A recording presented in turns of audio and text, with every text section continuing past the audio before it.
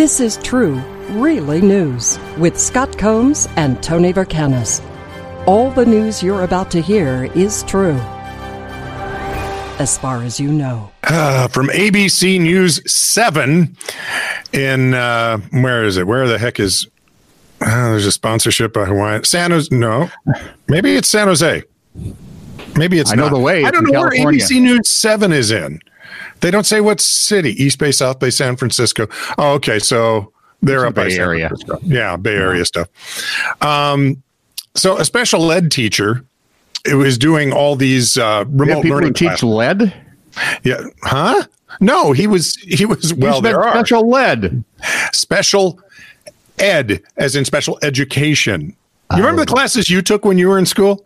Never mind. When you were on the short bus? Short bus. And anyway. Just because I was small. The steps had to be very low. Anyway, this guy shows up and he's teaching. And he reminds me of pictures I've seen of Pablo Picasso. Pardon me? And he's been disciplined. Okay.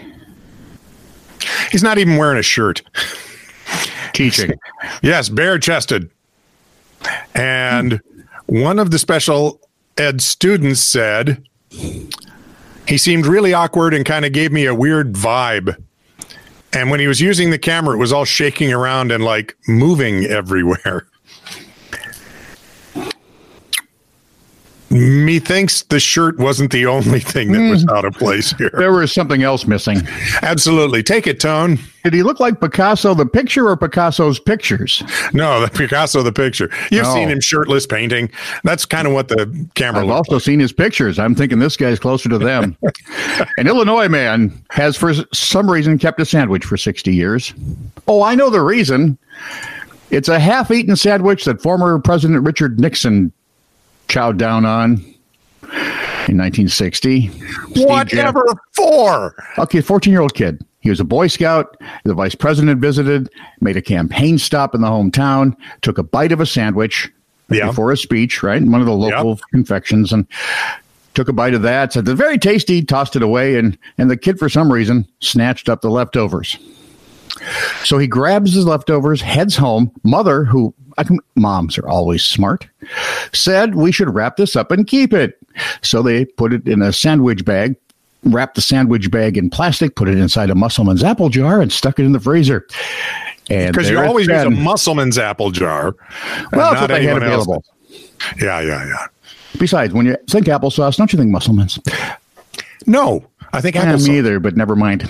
Before you mock this man too badly for still having that sandwich in its jar, he has actually published a book called The Sandwich That Changed My Life.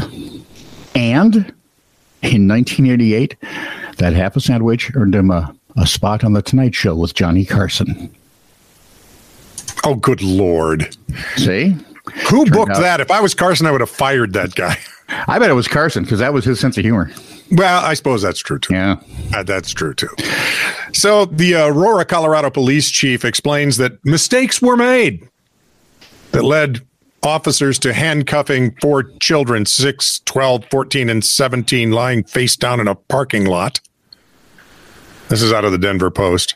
I'll bet it is. It was done wrong, the Aurora police chief said, because the mom was handcuffed in the back of the police car on suspicion of stealing her vehicle. Because of the license plate, the cops read and said, "My goodness, that appears to be the stolen vehicle." That wasn't. Oh, so had they taken just the smallest next step, they would have known they were looking for a stolen motorcycle.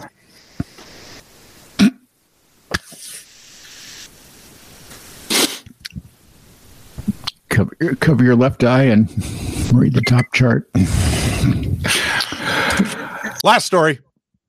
The Design Museum in London has its Beasley Designs of the Year exhibit coming up, and they've included a DIY meal kit that features steaks that could be grown from a diner's own human cells. Yep. Yuck! What? Yuck! Shh. Quiet, my friend. We only have so much cattle. Developers of the Our Ouroboros steak envisioned that an individual will be able to harvest cells from their own cheek, feed them with serum derived from donated blood that's expired. Okay, now we've gotten creepy. And after about 3 months, the steaks would be fully grown. Said Grace Knight, one of the designers, people think that eating oneself is cannibalism, which technically this is not. Technically. Mm-hmm. One researcher added, our design is scientifically and economically feasible, but also ironic in many ways. I would be tempted to send these steaks to my enemies. Yeah, but they'd be your cheek. Oh, you devil. This is true, really news. Send email to TITR@netradio.network.